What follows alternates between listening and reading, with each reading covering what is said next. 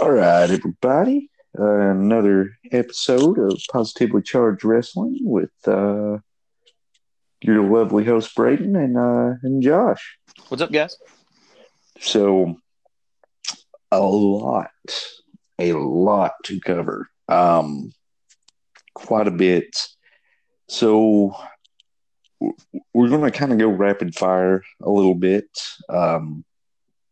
And hit some high spots as we look back to the past week and a half, roughly,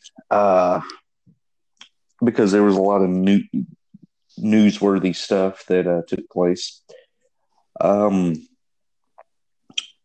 So AEW had another pay-per-view last Saturday. I did actually purchase that. We're going to get to that. Before that, and yet again, we're just kind of hitting some high spots. Pac and Kenny Omega had a 30-minute Iron Man match on free TV. I thought this was pretty darn good. Omega picks up a victory there as it goes into overtime. Also on the go home show before Revolution, we had a little bit of a really well done sit down interview between the Young Bucks and Omega and Page, and we're certainly going to touch more on those guys in a little bit. We had a weigh in with Moxley and Jericho that ended in a brawl. I really like how, first off, this is going to be an AEW heavy show. Just fully transparent. I've already, to the audience, I've already prepared Josh for this. Not that I am that guy that's just anti WWE, but I'll be entirely honest. This is a positive show, and quite frankly, AEW has been more positive. Not saying that WWE is a dumpster fire by no means. We will find some positive stuff, but I think you would agree, Josh, that WWE's been a little questionable. Yeah, it seems like they're I don't know what's going on. They're changing some stuff last minute and switching Yep. stuff around, and hopefully, since we're only a few weeks away from Mania, they get their idea where they're going, and Hopefully, we actually have a WrestleMania with this coronavirus thing. I've been hearing they're saying they're going to proceed forward, but yeah, it still would not surprise me if it got delayed. So I've heard mention of that as well. Just want to take this opportunity to say, wash your hands, people. Wash your hands. yes, for sure. Not making light of the situation at all. I mean, this is some crazy I stuff, mean, but it is, but no, it is going to be an AEW heavy show this week. We are going to cover some WWE, but it's quite frankly, yeah, WWE's been a little bit questionable. But anyhow, yeah, what I was going to say there before we went off in the weeds a little bit, I like how AEW has handled their title builds in the sense that okay, for instance, they had a weigh-in here instead of a contract signing. I've not seen. I think they did have a contract signing, but it was done without someone going through a table. I think Cody and Jericho done that. yeah. So that's kind of refreshing because over the years, contract signing has turned into somebody's going through a table. So, so moving on, I actually want to circle back to Revolution. We'll also, well, first off, I guess we need to get to Super Showdown. And I mean, the big story, there was two big title changes. Miz and Morrison won the tag titles. That's not a tremendous surprise. The big surprise is, well, the Fiend is beatable. So Goldberg at 53 years old, even though he looks like 35 still. Sure, he's in great shape. He is. He beat the Fiend, and now we have Roman Reigns and Goldberg for the title. What's your thoughts on this? Well, I understand why they did it. I think we talked about this about if Reigns beat the Fiend at Mania, it was just going to backfire and set us back with Roman Reigns. Nobody would buy into it, and he'd get booed out of the building again because I don't know, just put him up against that gimmick, which everybody's enjoying. It would get the opposite reaction that they're wanting. I have an interesting take on this, and it's not.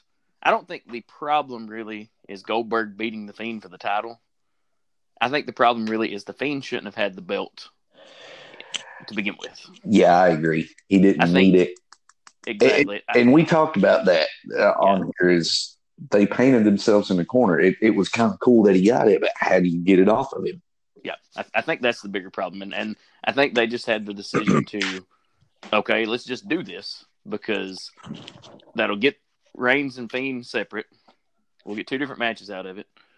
They gave Goldberg the push there, the belt, because, I mean, Goldberg's one of those legends that he's going to show up, he's going to do his thing, then he's going to disappear for a while. And by the time he comes back, even though people are booing him because he's beat the Fiend for the title, when he comes back, nobody's going to be thinking about that, because it'll be reset. That's how the Legends things kind of work when they pop back up. It's like, oh, there he is again. Let's see what he does. Okay, now he's going away again. And if I don't know, I assume Reigns is still going to get some boos at Mania, beating Goldberg. But I think the fact maybe that they're already booing Goldberg for beating the Fiend, maybe I don't know, maybe that's going to lighten it, at least from what it would have been if he had beat the Fiend. So I understand the reasoning, but. And you mentioned, two different matches out of it. Well, we get John Cena returning on SmackDown. And before I forget, Undertaker appeared at Super Showdown to presumably set up his match with AJ Styles. And I'll be honest, I'm somewhat excited about that match. I think Styles could actually get a decent match out of Taker at this stage. So I'm if they go that route, I think it would. I'm somewhat excited about it. So I'm interested in it, and I'm liking the build to it too because we're not only are we getting Styles and Taker, we're getting a mini Styles and Aleister Black feud along the way. Yes, which to me, I mean that's awesome. We're getting two feuds with Styles going, and I mean I'm interested in both aspects, And I'm wondering if Black is going to get the rub from Taker. Is this dark and mysterious character? I don't know. That would be. I would pop for that. That could be where we're going.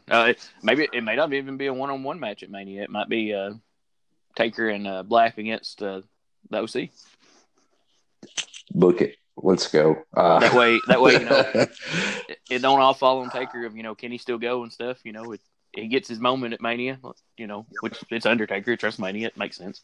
And it's not the whole match. Isn't is Taker going to make it through this? How there's other people out there to tell part of the story too. So I don't know. I'll go for it. Certainly. But back to Cena. We've got the Fiend and Cena. Now, I liked it. I liked the little segment. I thought it was a little bit cheesy that the Fiend comes out and points at the sign. Yeah. Just a little, but I mean, I'm down for it. I think there'll be a good story to tell there, as we'll touch on in a second from this past week on SmackDown. But moving forward,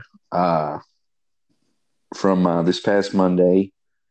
Uh, Drew McIntyre opens up the show and absolutely um, obliterates Brock Lesnar. Uh, what did you think of this? For them putting him over so strong? I have my worries. um, he's in the spot he should be in, but I worry. They're really, they've got him in that driver's seat. They're really pushing forward with him, and I don't know. Maybe it's just to get more people who haven't been noticing Drew on the Drew bandwagon, but I hope it isn't too much to where the ones that were behind Rollins that changed their mind on Rollins last year don't do the same with Drew. Yeah. I don't feel like they will. I hope they don't because here's the thing. Rollins has a good look and everything. But I feel like McIntyre, he's, we've seen him in a suit, looks good in a suit. And what I mean by that is obviously you want somebody who's going to be the face of your company who you can send to the ESPYs or send to the Billboard Music Awards or what have you. The guy looks like a star. He can talk. This whole thing is just overdue. Yeah. This should have been done probably a year ago, but I'm hoping the crowd doesn't turn on him. I'm not rushing out to buy these romance novel T-shirts they've got, but I say that kind of tongue in cheek. Whoever thought of that? That's another thing. The guy should appeal to the ladies, much how us red-blooded guys love us some Alexa Bliss because obvious reasons. This guy should appeal to the ladies. True. So I think I'm hoping the crowd doesn't turn on him because they should hitch the wagon to him and just go and circling back to Rollins. Right there is a ready-made feud coming out of Mania.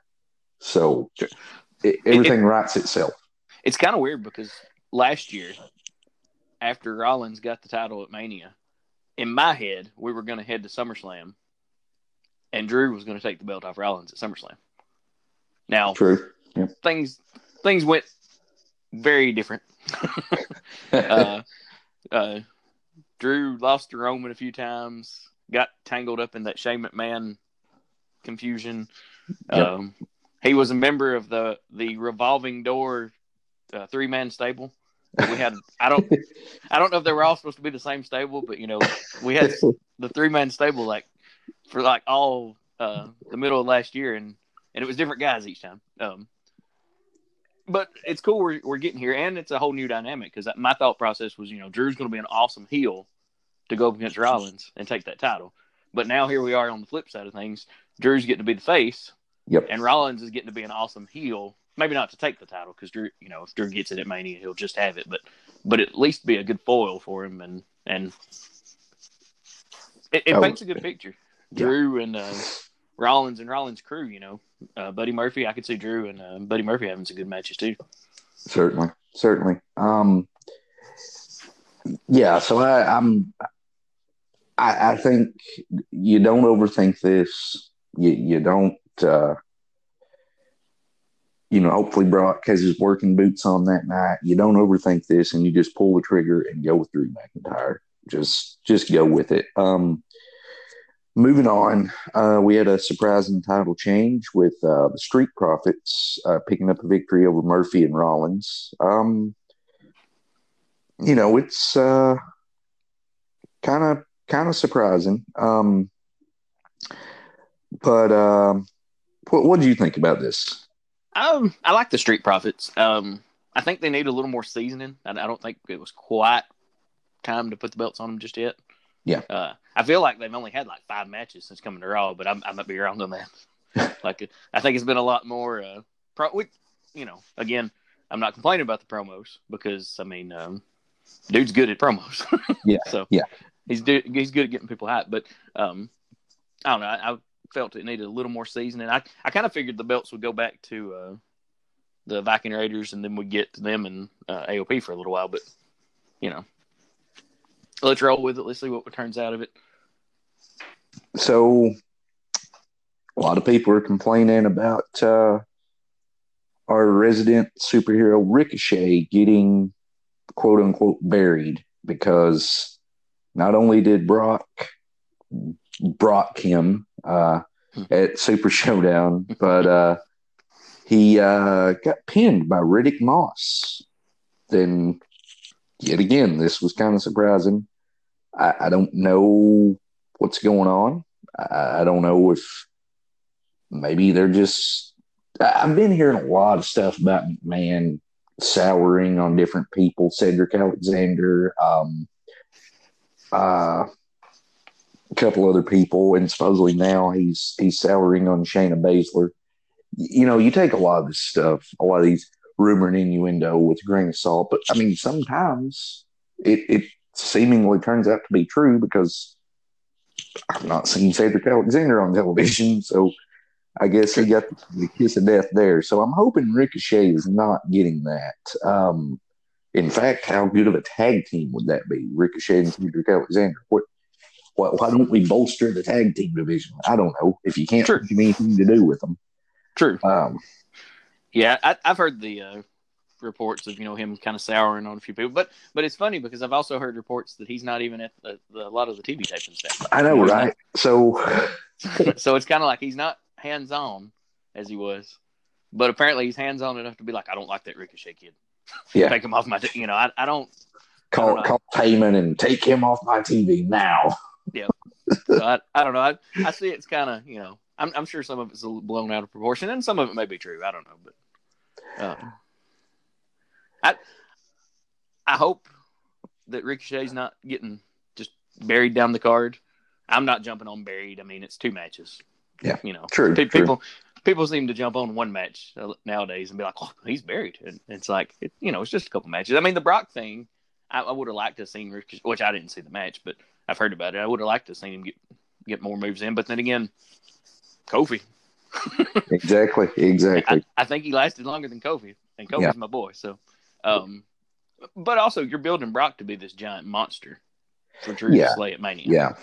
So I can, I don't agree with the booking of the Ricochet match, but I can see, okay, they were, they want the only match between now and Mania Brock's going to be in for him to just dominate. So, but who knows? He lost to Brock. He lost to Riddick Moss. One of the upcoming Raws might have him, we might see him kind of contemplating things like, oh, what am I doing? What's going on here? And that could be part of the story. So I don't know. Certainly. Moving on, we got a gauntlet match with Aleister Black against the OC. And, your OC, the 3-on-2 thing you mentioned is really, boy, that really makes sense if they go that route, because I mean, this was a decently given a decent amount of time. Styles inevitably picks up the victory. You figure this tomorrow night, Edge is going to be back. I would assume Taker's going to be back. I figure with Elimination Chamber, which is tonight, we'll get to that. I actually forgot about that, but with that out of the way, you're going to start kicking the road to WrestleMania into high gear. Yep. So, that. In fact, I'm kind of hoping they go that route. And if they do, to everyone listening, Josh called it. So, good.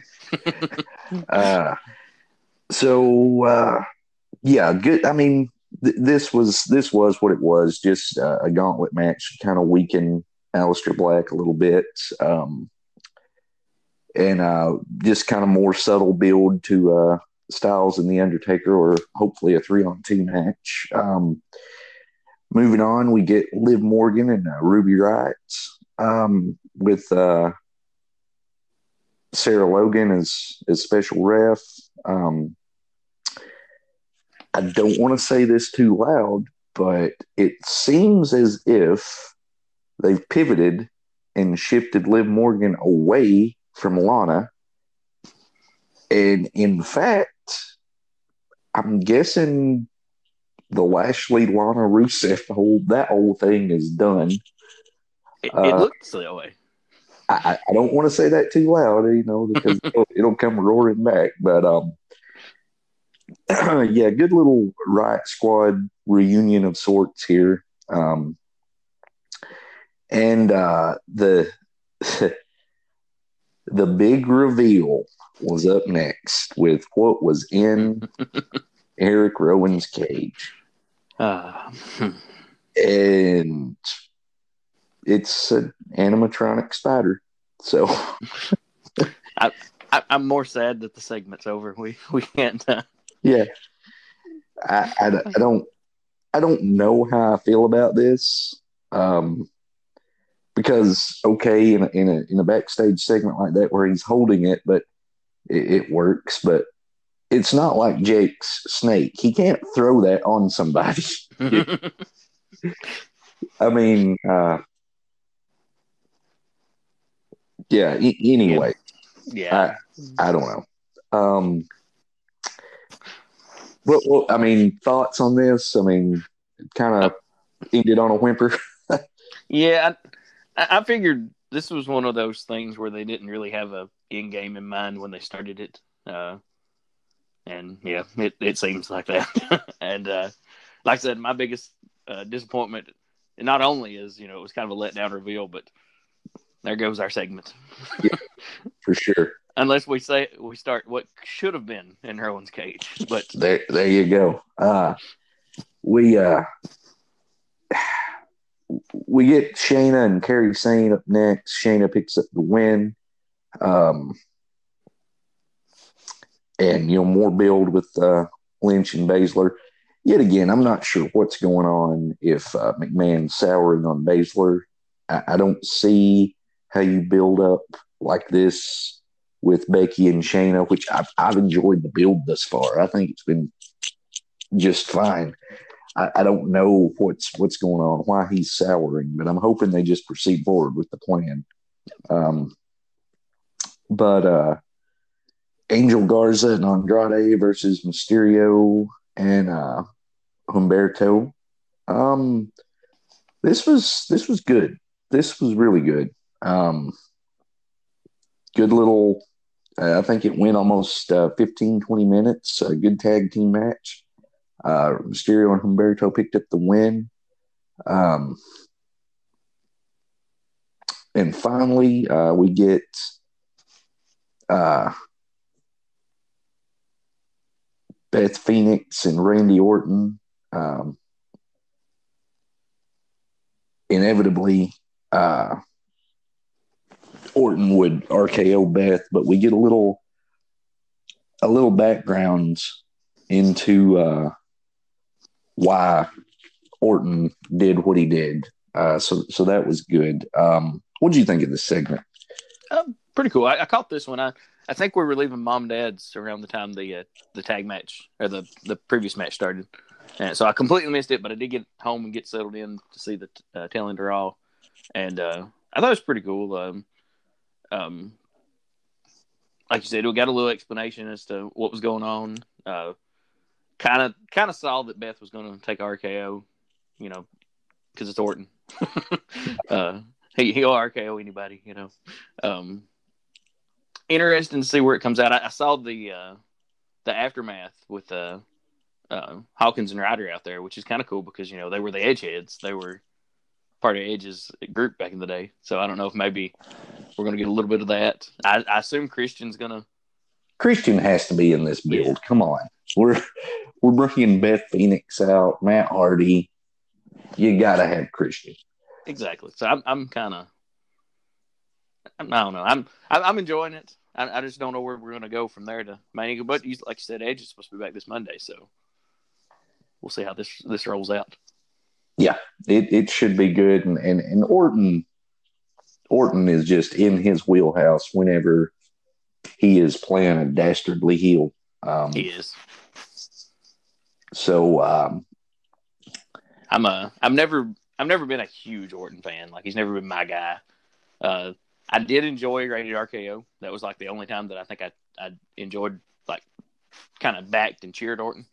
But dude is a great heel. I will give him props. And like this.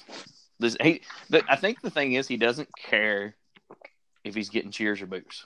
You know, he like they're like, we want you to be a bad guy. And he's like, okay, I'll do it, and I'll get all the boos I can get. You know. Yeah. And I think maybe that's part of why he's so good at it, because when he turned on Edge, you know, it was just like, this is the right guy for the job, because he doesn't care that this whole building is booing him. You know, he loves that this whole building is booing him. So, yeah, and he's good as a face, but just definitely as a heel, he is just phenomenal. And this whole build right here is showing that. Moving on, we're going to touch on SmackDown and circle back to AEW. And I realized that we are completely skipping over NXT. We probably will do that this week because, quite frankly, I have missed it. I know they had I think they had some cage matches this past week. But next week we'll get caught up on NXT and touch on that. But this week we're focusing on the other side of the Wednesday Night Wars. So, but anyways, we're going to fast forward to SmackDown, then circle back. A moment of bliss with the NWO. Decent little segment here with the newly inducted, or fixing to be newly inducted Hall of Famers. Got Strowman got a little bit of a rub from the NWO. Then Bayley and Sasha Banks, Lacey Evans and Naomi. Tag team match was what it was. And I'm kind of going rapid fire because admittedly, I think I caught maybe a little bit of this. And yeah, I missed it. So yeah, I don't think I saw any SmackDown this week. So Sheamus, Apollo Crews, Sheamus picking up the win. Real quick note, not tomorrow night, but the week after, we get Steve Austin appearing on Raw on a 3/16 day. Cool. And we also get, I'm super excited about this, the Broken Skull sessions with Bret Hart. That's really cool. That is really cool. That could potentially be the best one since Taker. If they just let those two go. So we'll see. I think I want, not to change the subject, but it's kind of on that line. I think after they do Bret and stuff, I want Austin to sit down with Shawn, Bret, and Taker and just talk about like the early part of the Monday Night War. That'd be a lot of fun. Because that's 1997 right there, you know. Mm-hmm. But Mick, we can bring Mick on there too if we want, you know, because he was a big part of 97. But I think right there has to be your two next guests. It got to be Shawn and Mick. I mean, it would only make sense. Yeah, it's a good show too. I've still not watched Goldberg, and Big Show's was just recent, wasn't it? I've not seen that one yet. But the Taker one and the Kane one are both really good. Yeah, I've still only seen the Taker one. I need to just sit down and check the rest of them out. I like it better than the podcast setting they had, like Ambrose and I think McMahon was on there. It's a better setting. It's same concept but slightly different. Yeah.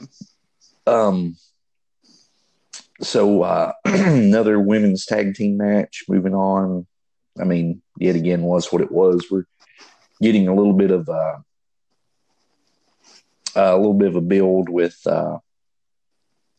Ziggler and Otis and all that. So we get a Firefly Funhouse with Bray Wyatt, basically touching on the WrestleMania 30 loss to Cena and, you know, tying that in. So that's good stuff.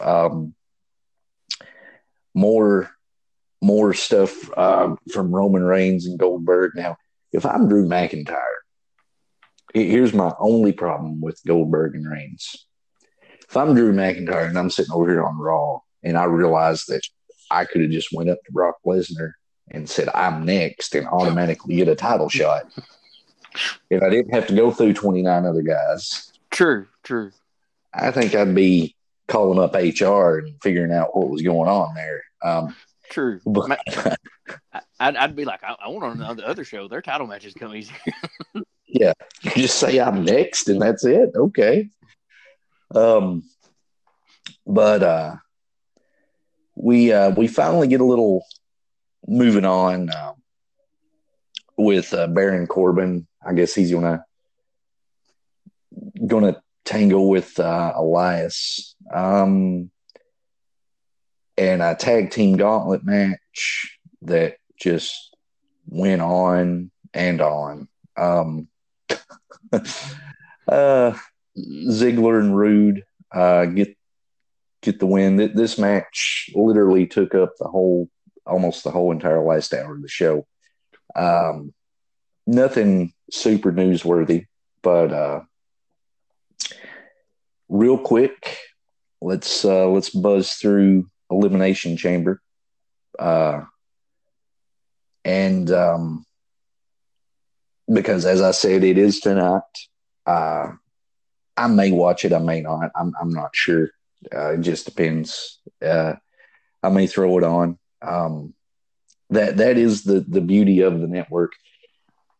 And I'm really hoping that, because there seems to be a lot of, where there's smoke, there's fire. There seems to be a lot of discussion going on that the big four could be moving off of the network and moving on to like ESPN Plus or Amazon.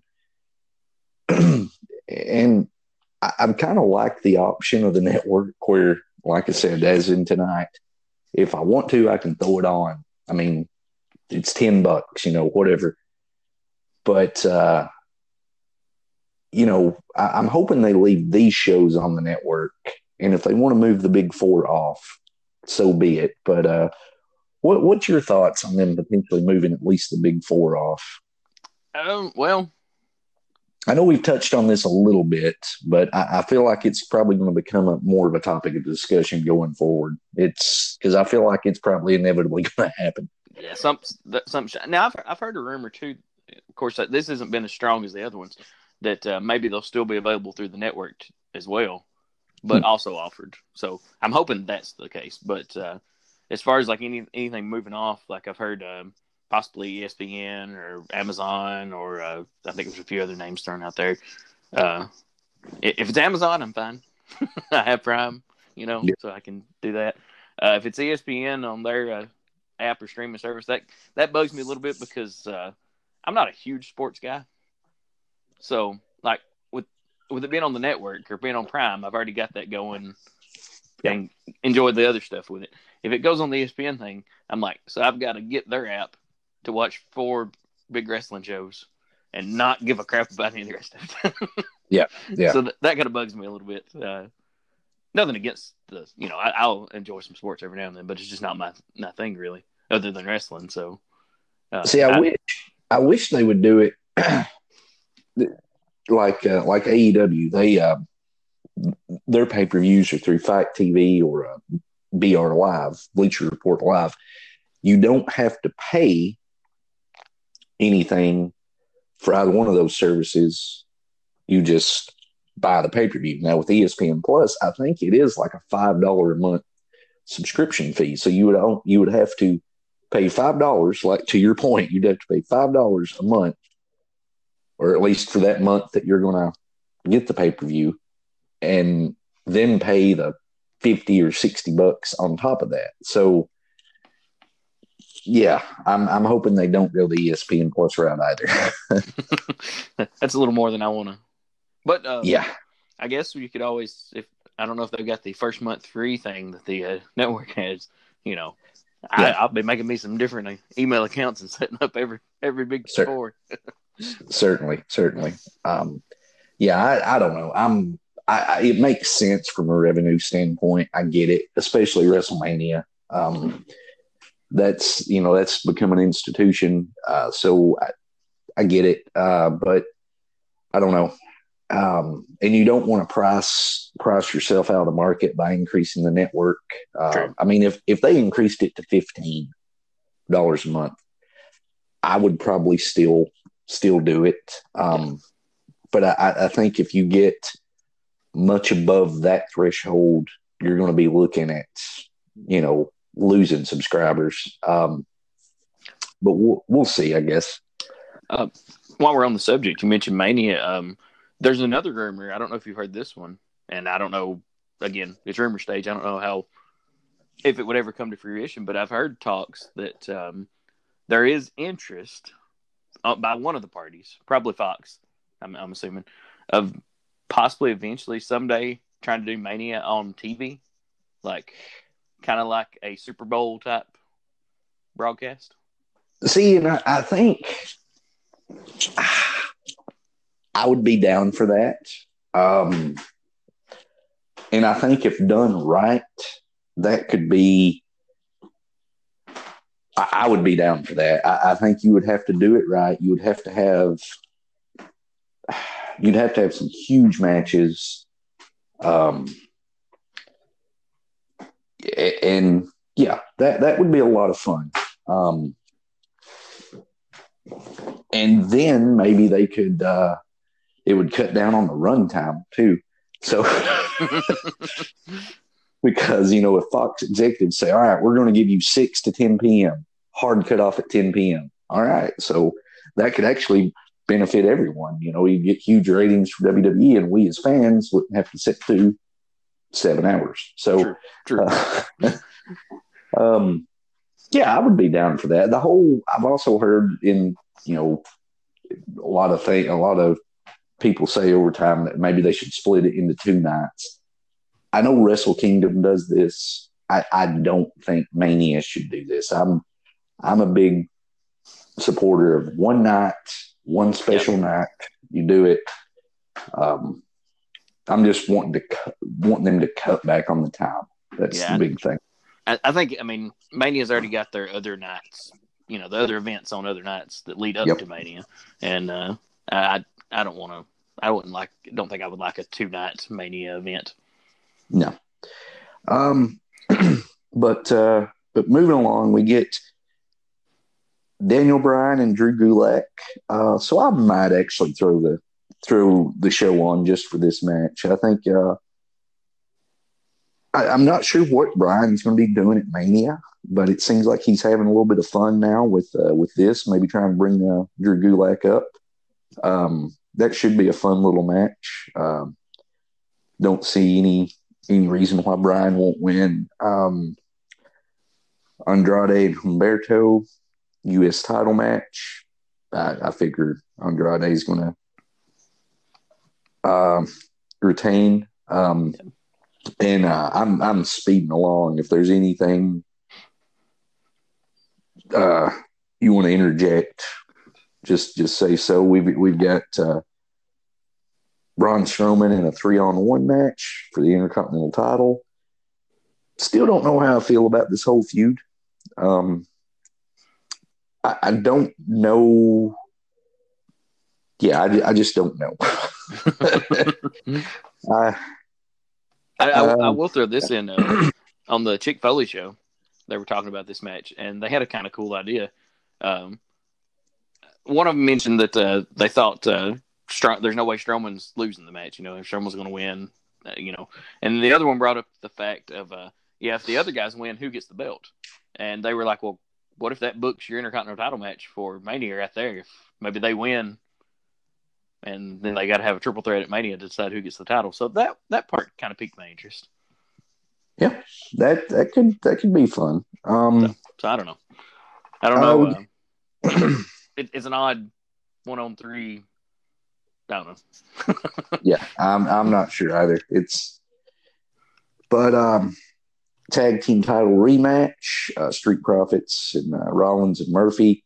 Yet again, I'm not sure why the authors of pain are not feuding for the tag titles or why the Viking Raiders aren't in here. I don't know what's going on, but I figure Street Profits will keep it, keep the titles. Then we get a no DQ match with Styles and Aleister Black. So yet again, I might actually throw on the pay-per-view for the Drew Gulak and Daniel Bryan and this. Because we might actually get a Taker sighting tonight. You never know. Sure. And tag team elimination chamber match. We got Miz and Morrison, the New Day, Usos, Rudolph, Heavy Machinery, and Lucha House Party. I'm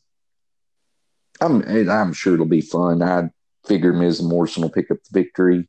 Yeah. Then we get the SmackDown's got a pretty good tag division. They do. They really do. Just that list of teams right there. I'm like, that sounds pretty strong. Yeah. Yep. We get a women's elimination chamber match. We get one half of the women's tag team champions, which I'm at this point certain they forgot about because they've not been defended since December. Asuka versus. At some point, they're going to be like, what are those belts they're walking around with? Yeah. Come here, Asuka. Let me look at that. What does that say? Oh, yeah.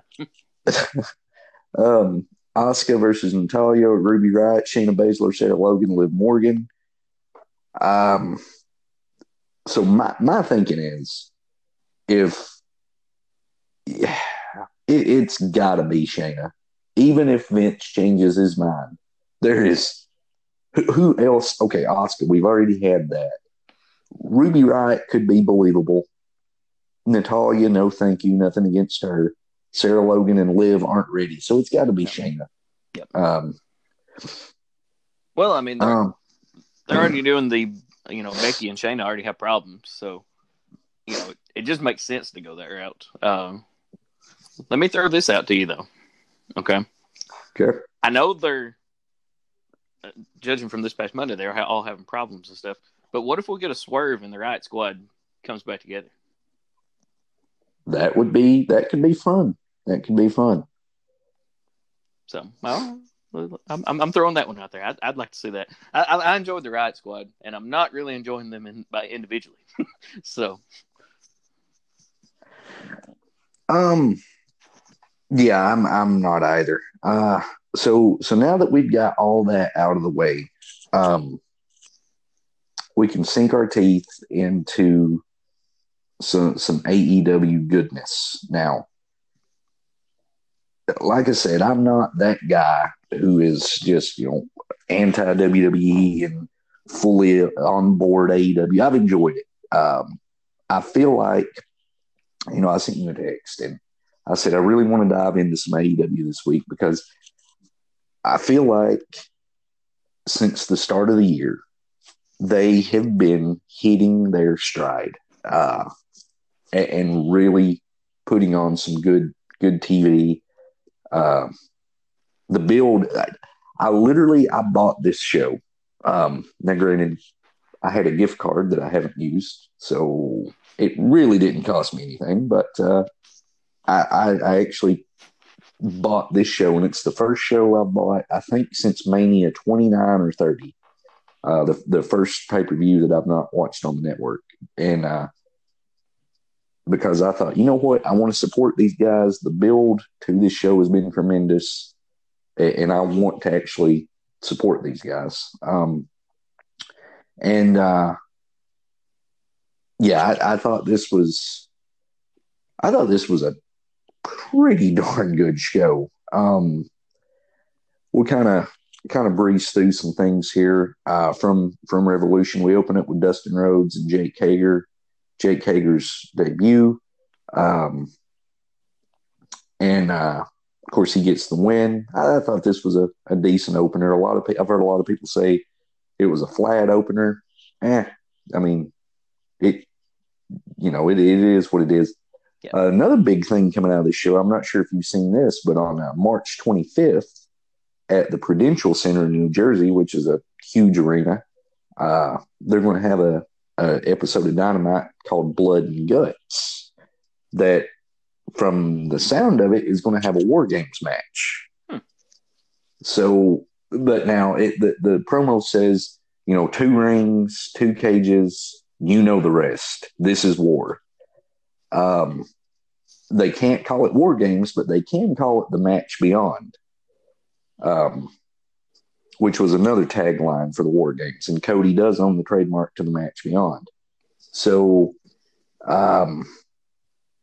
that should be some fun there.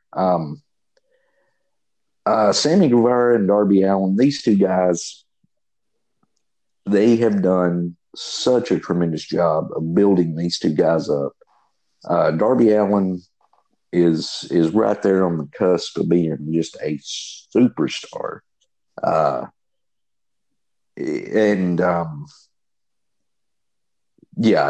thought it was a fun little match. The actual match itself took about 5 minutes. They had about 5 or 6 minutes of fighting outside the ring. Darby picks up the win. And then we get to a tag team match, which you did watch this. And we get Adam Page and Omega versus the Young Bucks. Meltzer has already granted this match 6 stars, whatever in the world that means. But he's not biased at all. I mean, never. When some of the participants have a move named after him, I mean, exactly. But in all seriousness, this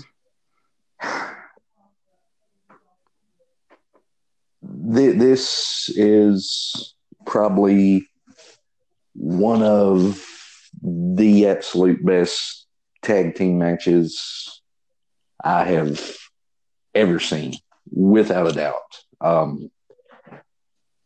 I could nitpick and say that it kind of drove me crazy that there was a little bit lack of rules. It was a little too lucha libre at times. But I mean, I actually thought the storytelling in it was pretty darn good. The kind of Matt or Nick, I get them confused. The black-haired one was kind of contemplating, and they were kind of being heels and so on and so forth. You said you were impressed by this. What did you take away from it? Yeah, it was really good. There were storytelling in it that I caught a little of, but not knowing the full backstory, And Will was talking to me the other day about some of it. Like a lot of it goes back to New Japan stuff that they did, and I thought part of it, like they did the double V trigger. Yep. And I think that was a tie into Omega and his partner. I really enjoyed it, and I'm gonna throw this part out there. I'm usually one like with the Bucks, a little, nothing wrong with spots and flips, but I usually feel when I see them, they do a little too much of that for me. But this was good. I don't know if I guess they paced it out a little more and put on a really, really good match. So, I'm not complaining at all about that on this one. And I don't know. It was really good. I can't say much more about it than this was a great tag team match. I feel like, and I credit a lot of AEW because it seems like they are, look, we can't say this enough. This company is just a little over a year old. They've been on TV for 6 months now. And I guess, when they've got the backing of a billionaire and a national TV deal, I guess WCW right out of the gate.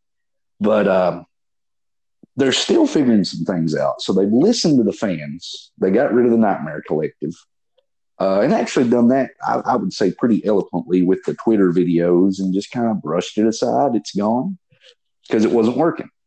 Okay. So another thing, I feel like they have pivoted I feel like Adam Page was probably going to turn heel in this match. But goodness gracious, is he getting over? Not full. It is a little Stone Cold-esque, because he is kind of this cowboy coming out having a beer, and just wreaking havoc and kicking butt all over the place. So I dig it. It's a little bit of Stone Cold, but not enough to where he's blatantly copying. Yeah. So I'm glad, and I'm hoping they don't turn him heel because the fans are all over that. I mean, it's certainly over. I feel like the Bucks will eventually turn heel. I think that's the route you need to go. I think they playing the smarmy, we're just better than you heels would fit. But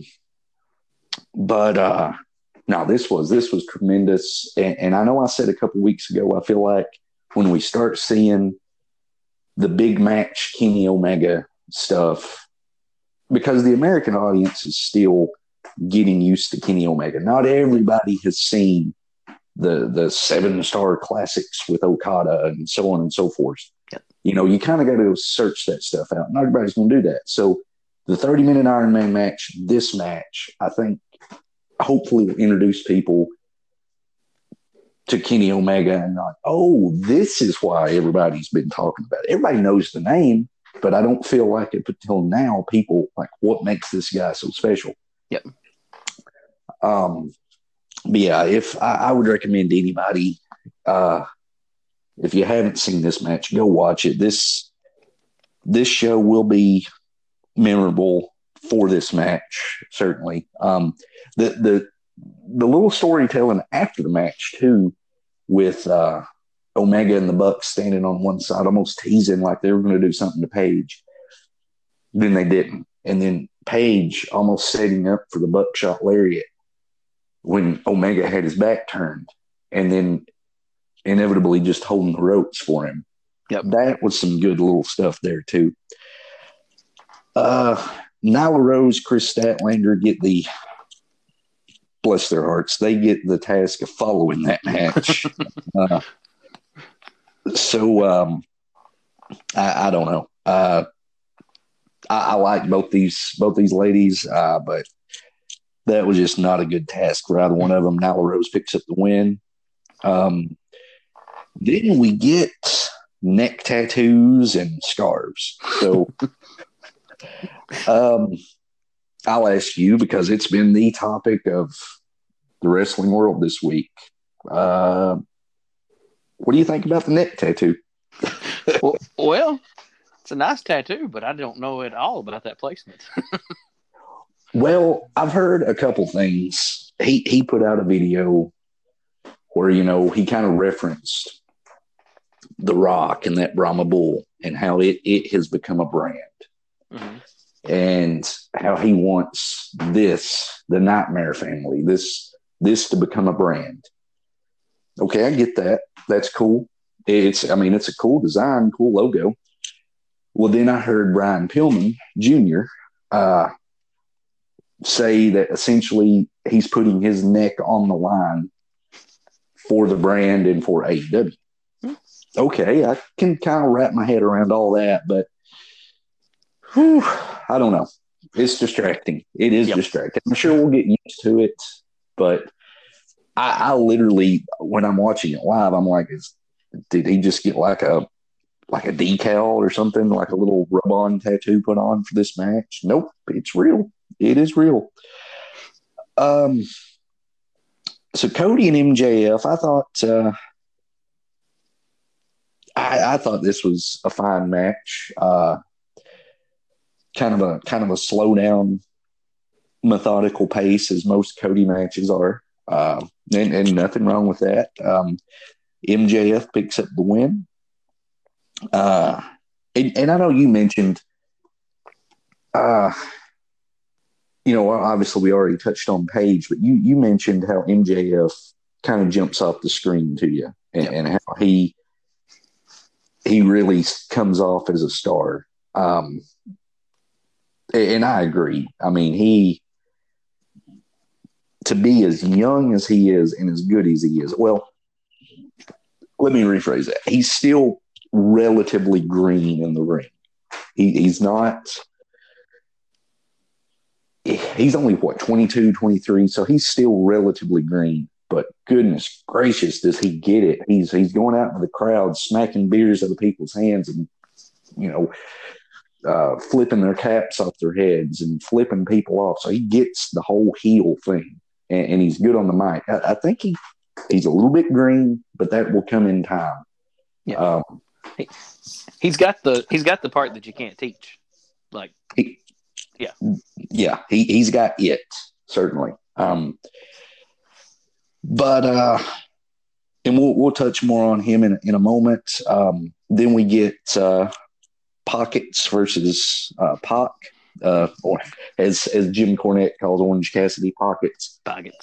No, I text you. It may have been the night of the pay-per-view. I can't remember, but I'm beginning to get Orange Cassidy because I had not seen a whole lot of his indie work and whatnot, but this was fun. I still don't fully understand why he doesn't care and stuff, but it's like he cares when it matters. So yeah, he can work a little bit. It was pretty cool. He's certainly over. Pac gets the win here. So I mean, I get it. It's different. It is different, and different a lot of times in the wrestling world is a good thing. Stands out. Yeah. Then we get Jericho and Moxley. Good match. Nothing wrong with this. Moxley kind of pulls one over on Jericho, and his eye was fine.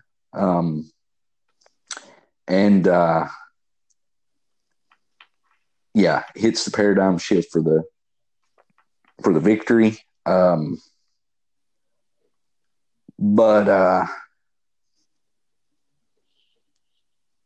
This was good. I thought this was the right call. Moxley is red hot. A little call back to the Austin thing, as Jim Ross said, the Moxley era has begun. I think this was the right call. A lot of people, Jericho had a 182-day reign as champion, roughly 6 months. I see nothing wrong with this. Some people were complaining, but I think now the only issue here, obviously Jericho and Moxley are not done. Yeah. So you've got to warm somebody, have somebody in the batter's box ready for Moxley when Jericho goes away for a little bit. So Moxley got on the microphone afterwards, and some pretty coarse language. It's pay-per-view. Funny moment, though, because you can tell this is clearly not scripted. He's just kind of heavily breathing, cutting promo, kind of pauses for a second. They start to play his music, and he's like, hey, what the F? And didn't bleep it out. And he's like, he cuts another little piece of a promo. He's like, I'm just making this up as I go along. It's time to have some whiskey. Then they hit the music again, and he's out of there. It's just a fun little, and you can tell he's just having a blast. Supposedly Renee Young was backstage at the show too. So Renee Young to AEW confirmed. No. I thought this was a tremendous show. I may buy Double or Nothing if the build is this good again. I thought it was great. And yet again, I don't want to just be the AEW mark, but yet again, I thought, this is positively charged wrestling. I think there's been a lot of positive stuff from AEW. We get we'll run through Dynamite here. We get Jericho and Moxley setting up uh, a tag team match with Darby Allin and Moxley versus Jericho and Guevara.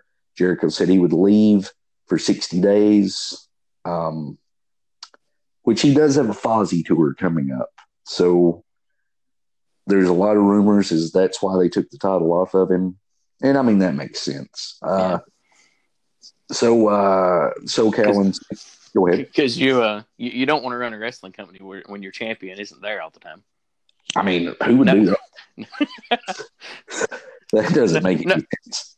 No shots at anybody else here, but no. Moving on. We get SCU and Colt Cabana versus the Dark Order. More stuff about the Exalted One, which at this point has to be Matt Hardy. I mean, it has to be. They actually released a little thing. The Dark Order Twitter account released a thing this week with some kind of weird message, and the first letter of each of the lines of the message spelled out Matt Hardy. So it's got to be. I don't know I don't know. Would they be shooting for that obvious though? I mean, doing that little. I think sometimes if it is that obvious, just roll with it. Just roll with it. But now here's the thing. The Dark Order is supposed to be a heel group. So, Matt Hardy's going to get a face pop. So I'm wondering what's going to be interesting is if he can turn the crowd against him. So True. I'm hoping, I'm not doubting him, but that's going to be the thing. We get Big Swole and Leva Bates. I like Big Swole. I'm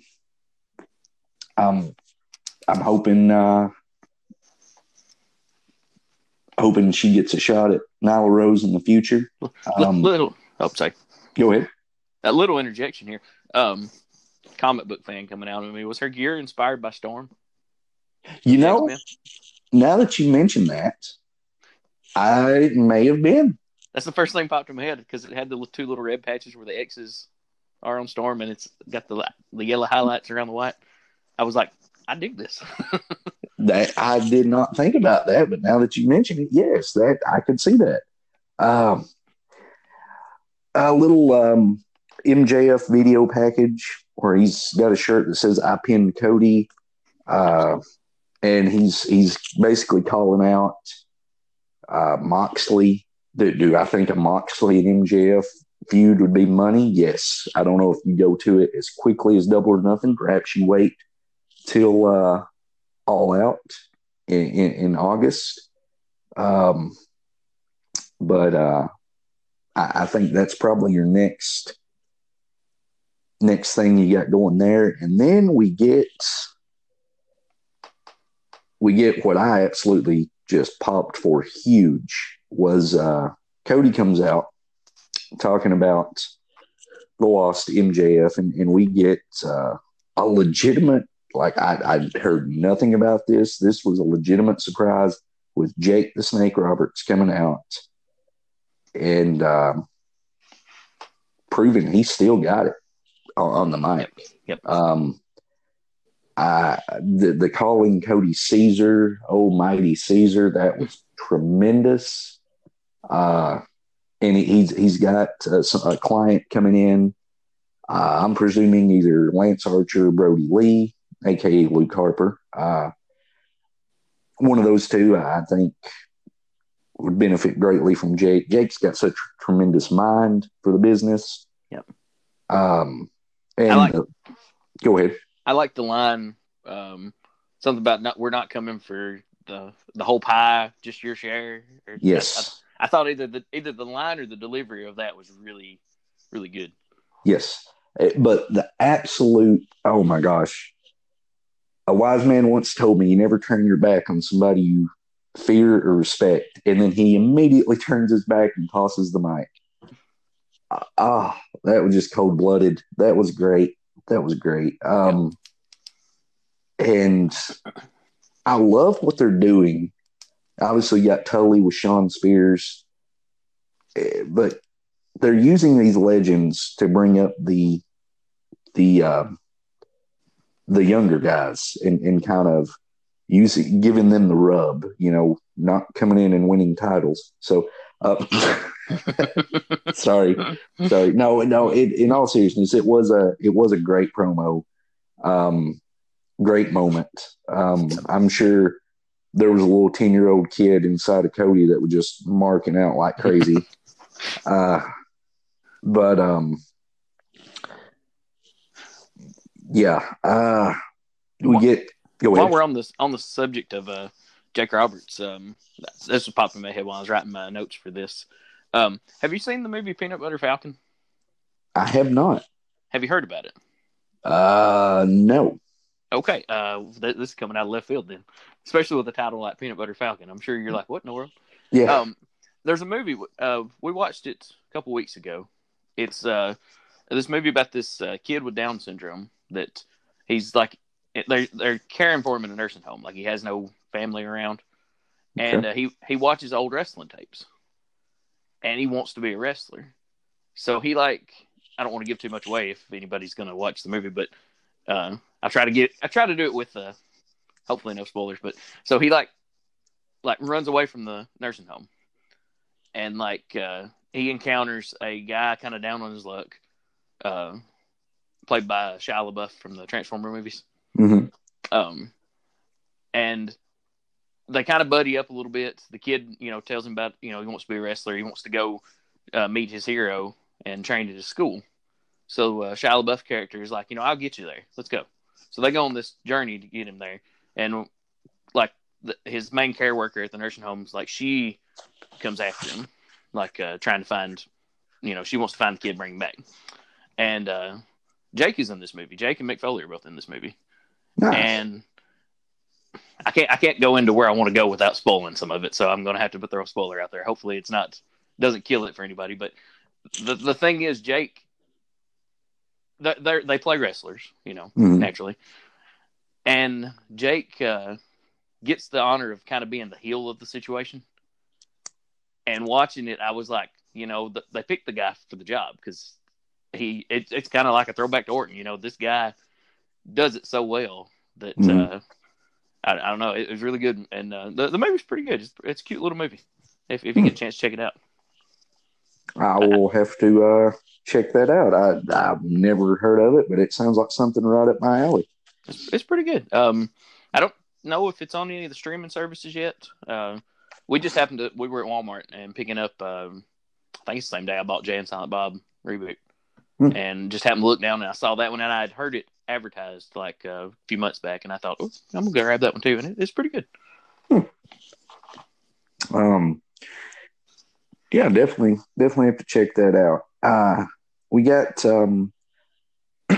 moving on. We got Hager and QT Marshall, and the big story coming out of this match was the post match angle with Santana and Ortiz and Hager in the inner circle, kind of piling on and so on and so forth. And we get Adam Page coming out to kind of save the day and flips off one of the Young Bucks as he's leaving and kind of clears house.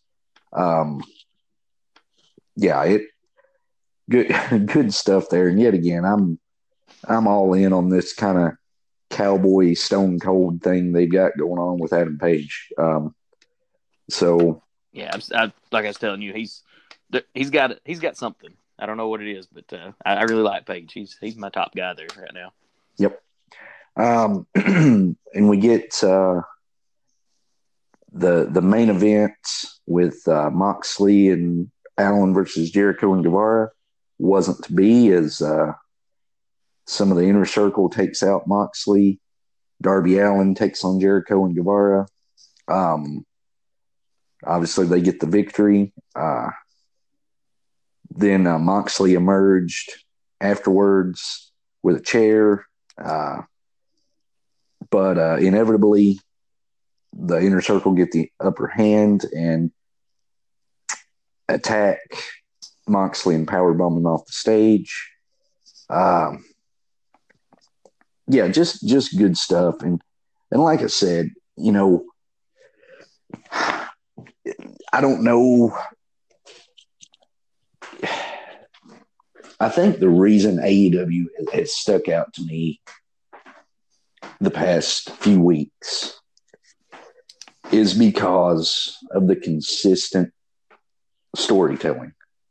We talked about this a couple weeks on the last episode, the storytelling, what draws you in. That's now NXT, bless their hearts. I will still watch a takeover. But the week to week product, I will keep up with it. Nothing against those guys and gals, but there's something about AEW that just feels fresh, that feels, new. The storytelling, it feels like old school. Like these guys are, calling it in the ring and non-scripted promos, so on and so forth. And I don't know it. Who knows how long they can sustain this? I don't know. I don't know. And people want to talk about ratings. They're getting consistently around 900,000 people a week. That doesn't seem like a lot, but in this day and age with streaming and catching it the next day on Hulu, what have you, that's a decent number. That's not for a new organization. It's not a bad number. There's a reason TNT went ahead and re-upped it for 3 more years. So I just, like I said, I still love WWE. Full stop. Still love them, but there's times when I just, kind of scratch my head at what they're doing, and I look at AEW when it's, booked more like the wrestling I grew up on and more like real storytelling and not hokiness, I guess you would say. It's really refreshing. So, yeah, like I said, there's a reason I bought that show. There's a reason that I will probably buy Double or Nothing if it, if the build is good, and maybe even try to have that's Memorial Day weekend. Maybe have a cookout, or something like on a Saturday. That's another thing I love. Their pay-per-views are on Saturday. Like, true. Oh, I love that. True. You don't get jumping into the pay-per-view, but being like, oh man, I got to work in the morning too. Yeah. Yeah. So if I get really into the show and have maybe one beer too many, it's cool. I don't have to work the next day. So it's terrific. But just really refreshing stuff. And who knows how long they can sustain it. I feel like they're building stars the right way. You've got MJF, who's getting over, Adam Page, who's getting over basically organically. Allen and Guevara's both just getting over, Jungle Boy. So you've got your core group with Moxley, Cody, the Young Bucks, Omega, but and obviously Cody's in there and all that. But I feel like they're doing a very nice job of bringing some other guys up, and who knows who's going to jump ship from WWE over there. I mean, I'm expecting. I fully expect a tag team title match at All Out between the Revival and the Young Bucks. Like, I figure by August that will be happening. But I'm just rambling on. So yeah, I'll give you a chance. I mean, you agree with some of the stuff, right? I mean, yeah. I don't see as much as you do. Like I've stated before, I catch Raw on Mondays, usually the full show. Sometimes, I don't think to go back and watch the end of it, and I usually end up missing out on the rest of the week. Especially now since I've started my treadmill stuff. Like my DVR's in one room, the treadmill's in the other, so I can't use that time for that, and so I miss out on it. But I did try to watch this week, and there's a lot of positive on there. it's building. It's like you said, they're building stars, they're building stories. It's stuff that takes time. Yep. You can see the positive, you can see the stuff shining through. But anybody that wants to, be like, that wants to cut them down or anything, stuff it takes time to mold, and that's what they're doing. They're molding a brand, they're molding a company, and I'm enjoying what I'm like I said. What I'm saying, I don't get to see it every week. I usually use our text or our podcast here to kind of keep me up to date on it because, like I said, I've been missing out the past little bit. But and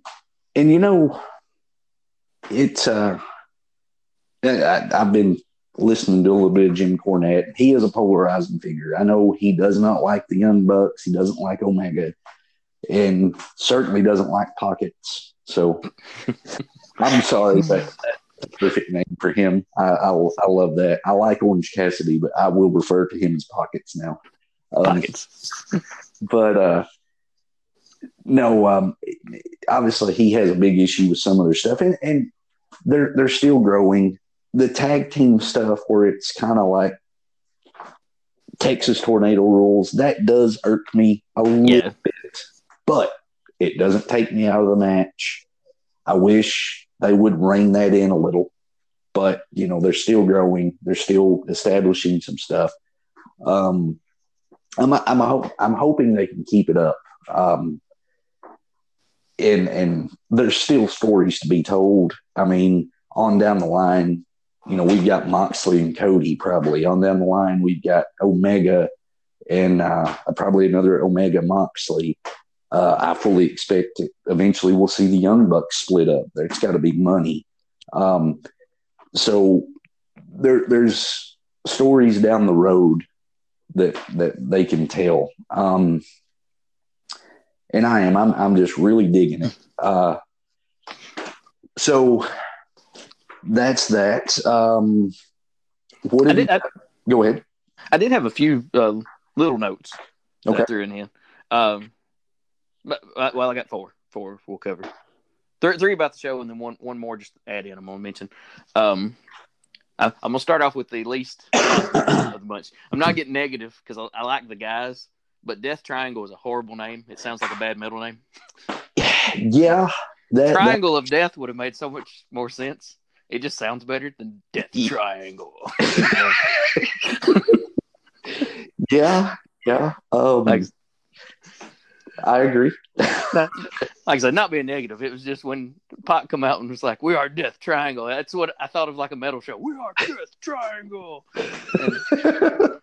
I'm like, that's Triangle of Death. If you're gonna make it those words, just it sounds a little better. But like I said, not being negative, it just sounded really funny to me. The other one you mentioned, Brandy and them getting rid of the Nightmare Collective. Are they not going any further with her therapy stuff? I guess the therapy is over. I'm not sure. See, and that's another thing. They kind of did that on Twitter, kind of off to the side. Yeah. Not on the show. So, in my opinion, they kind of handled that smart by just kind of sweeping it under the rug. So I guess they're done. But see, that got me more interested in it, though. That she was like crazier than we thought. Like she was seeing the therapist, but not just okay. For anybody listening that hadn't seen the thing, she wasn't just seeing a therapist. She was seeing a therapist that wasn't there. Yeah, that's what I'm meaning by that, and stuff like that. And I was like, oh, this is going to get real good. She's going to get real crazy.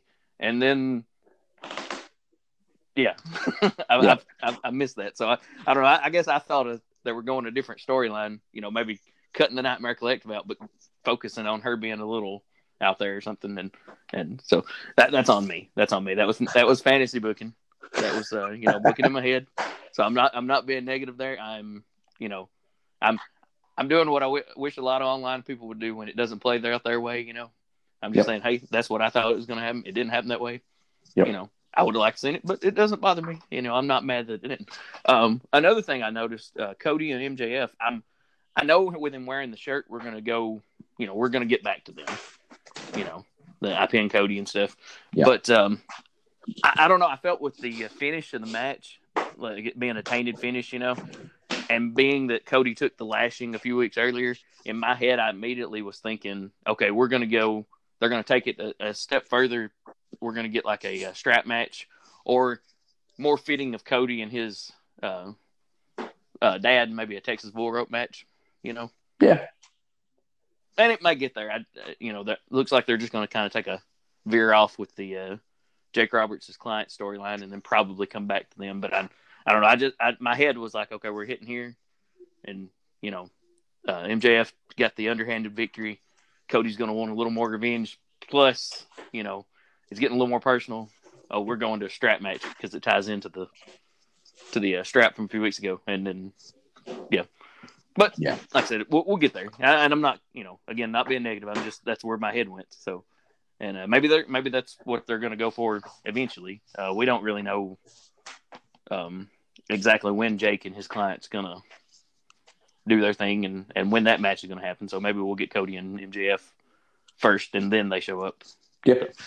So just a little thought that went through my head while I was watching. The other thing I was going to mention, what'd you think of the little bit of the bubbly ringside exclusive Jericho? That's terrific. These figures, are just great. Highly detailed, highly just real top notch looking stuff. I've heard there is a video game in the works too, that is supposedly borrowing heavily from the WCW NWO Revenge and No Mercy on the N64. That'd be good. Now, obviously, you would want updated graphics and whatnot, but little callbacks to that would be pretty fun. Yeah, so I mean, it's great. It's a growing company. I think it's just tremendous. I've heard some people say, obviously Cody's got the MJF stuff going on. Now he's got stuff with Jake Roberts. It seems like he's constantly involved in storylines. To me, and they're like, well, he's in everything. Well, essentially, he's your star. He's your main guy, right? So, Dusty did the same stuff. And if you have on any television show, you have your lead star. Usually they're involved in a few different stories, not just one, unless it's a really good one. But I don't have a problem with that because Cody's so darn good. I'm not tired of seeing him. So yeah, I don't see an issue with that. If he wants to branch off in a couple other things, so be it. Yes.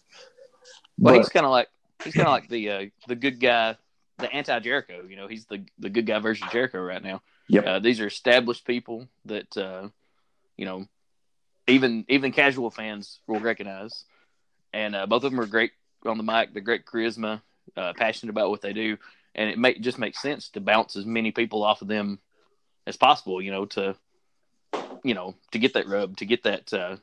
Oh, that guy's working with him. Oh, he's pretty good, and that recognition, I guess, as the people watch and see these new faces. It just makes sense. Certainly. So I think that pretty well covers AEW. What have you got for us on this day in wrestling history? Well, I'm going to do something a little different. Okay. I have like 3 matches. That's all I've got wrote down for this date. Nothing major. I mean, I'm sure they're good matches, but no big story arcs involved with them. So I'm gonna go through them real quick, and then I'm gonna go take this a little different path. All right. The 3 matches I got. One is from March 8th, 1986. It's Bret Hart versus Ricky Steamboat. Ooh. I don't know where it aired originally. This is from one of Bret's DVDs. That's the only way I knew it was on there. Sure, it'd be a great match. The next one is March 8th, 1989, another Bret Hart match, but Bret Hart versus DiBiase. Again, I don't have a show wrote down for it. I've just got that it's on one of the Bret DVDs, so it may just be some of those unreleased matches, Mm-hmm. Another one that I'm sure will be pretty good. The third one it's from Monday Night Raw, so I can pinpoint that one a little better. It's March 8th, 1993, and it's Mr. Perfect versus Rick Martel. Mm. So I think that's got to be. Oh no, never mind. I was thinking the wrong thing. Sorry, so that's got to be. But Perfect made it through the summer in '93, didn't he? Before he disappeared. I think so. Okay, I was thinking that's got to be close to his end of his run, but he made it further into '93 than I was thinking. It's Flair that left at the first part. Yes. Of the year. So, okay, yeah. So, but yeah, that's all I've really got for the actual date. Excuse me. What I want to do different is it's not today. It's actually in 2 days. It's March 10th is the date that I want to focus on just for a second, and it's one thing in particular. March 10th, 1990, apparently is the date that the Ultimate Warrior Crash the Plane promo occurred. Okay, we are all familiar with that promo. It's kind of out there, but I got a little interesting take on it, and I wanted to bounce it off you. I think I've kind of mentioned this before to Will, if I'm not mistaken. I think I remember me and him discussing a little bit about it.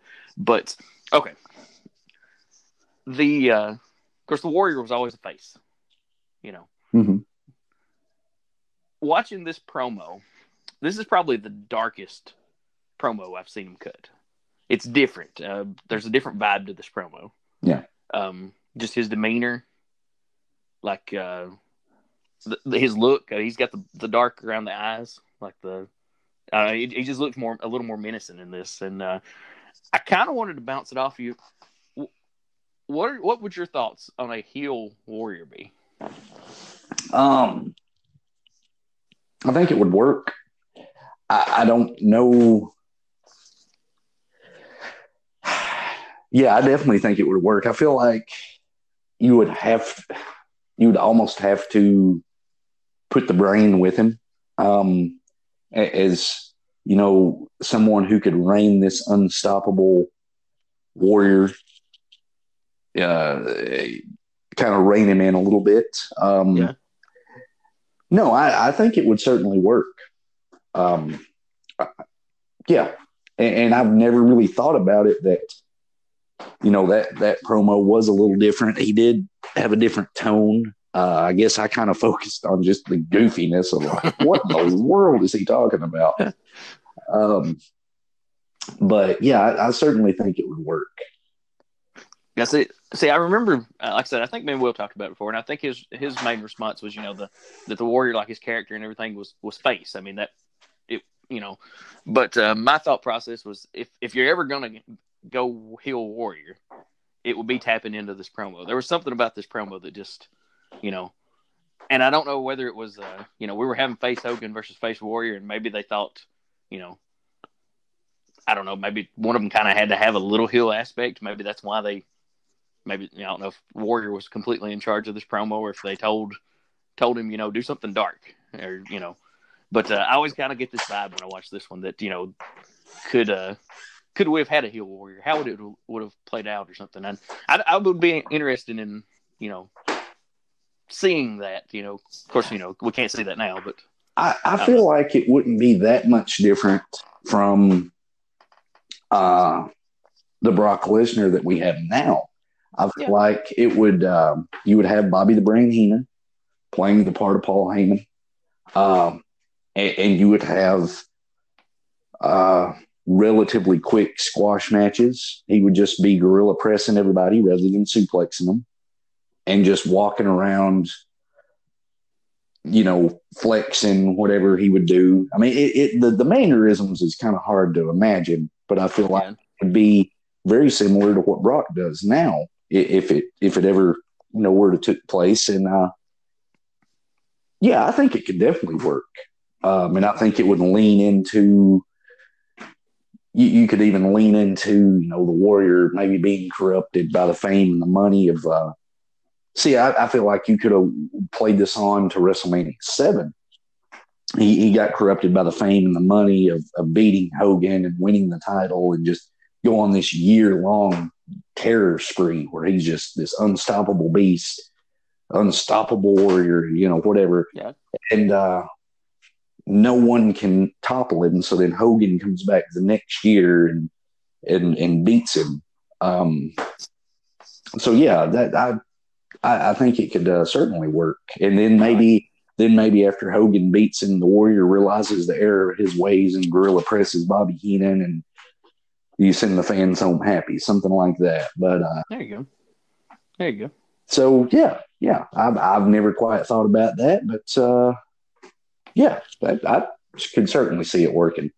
I like it. I like the Brock Lesnar Heyman comparison because I can see that too. I think it would be short lived if they ever did. I do agree with Will, like Warriors mannerisms and stuff like that. The shaking of the ropes and the intensity. Eventually fans would start to warm up to him a little bit. So it's something that they would probably have to keep. Probably that year tops would be about all you could get before they'd have to switch back to face Warrior. But I don't know. I just noticed it in my list of dates and stuff, and I thought it was interesting. It's something I've always kind of thought about was the possibility of Hill Warrior, and I thought I was like, oh, I'm going to bounce that off Braden. Yeah. See what he says.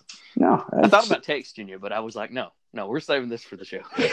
Gotcha. No, that's a good one. I like it. Had never thought about it, but yeah, that's good stuff. Good stuff. Cool. Well, I think that's we got another long episode this week, but we had a lot to cover. It's Mania season. A lot of stuff going on, so I expect in the next month we probably will have more of these longer shows than the shorter shows. So, oh, and real quick, you mentioned this. I think Big Papa Pump, Scott Steiner went to the hospital, collapsed. So the last reports I read, it was a heart condition. He is in stable condition. So, thoughts and prayers and whatnot going out to Big Papa Pump. Certainly one of the more vibrant characters of in wrestling history and all that. So hopefully he can kick out and be on the mend. So exactly. But I think that pretty much covers everything for this week, and we will look forward to seeing everybody next week.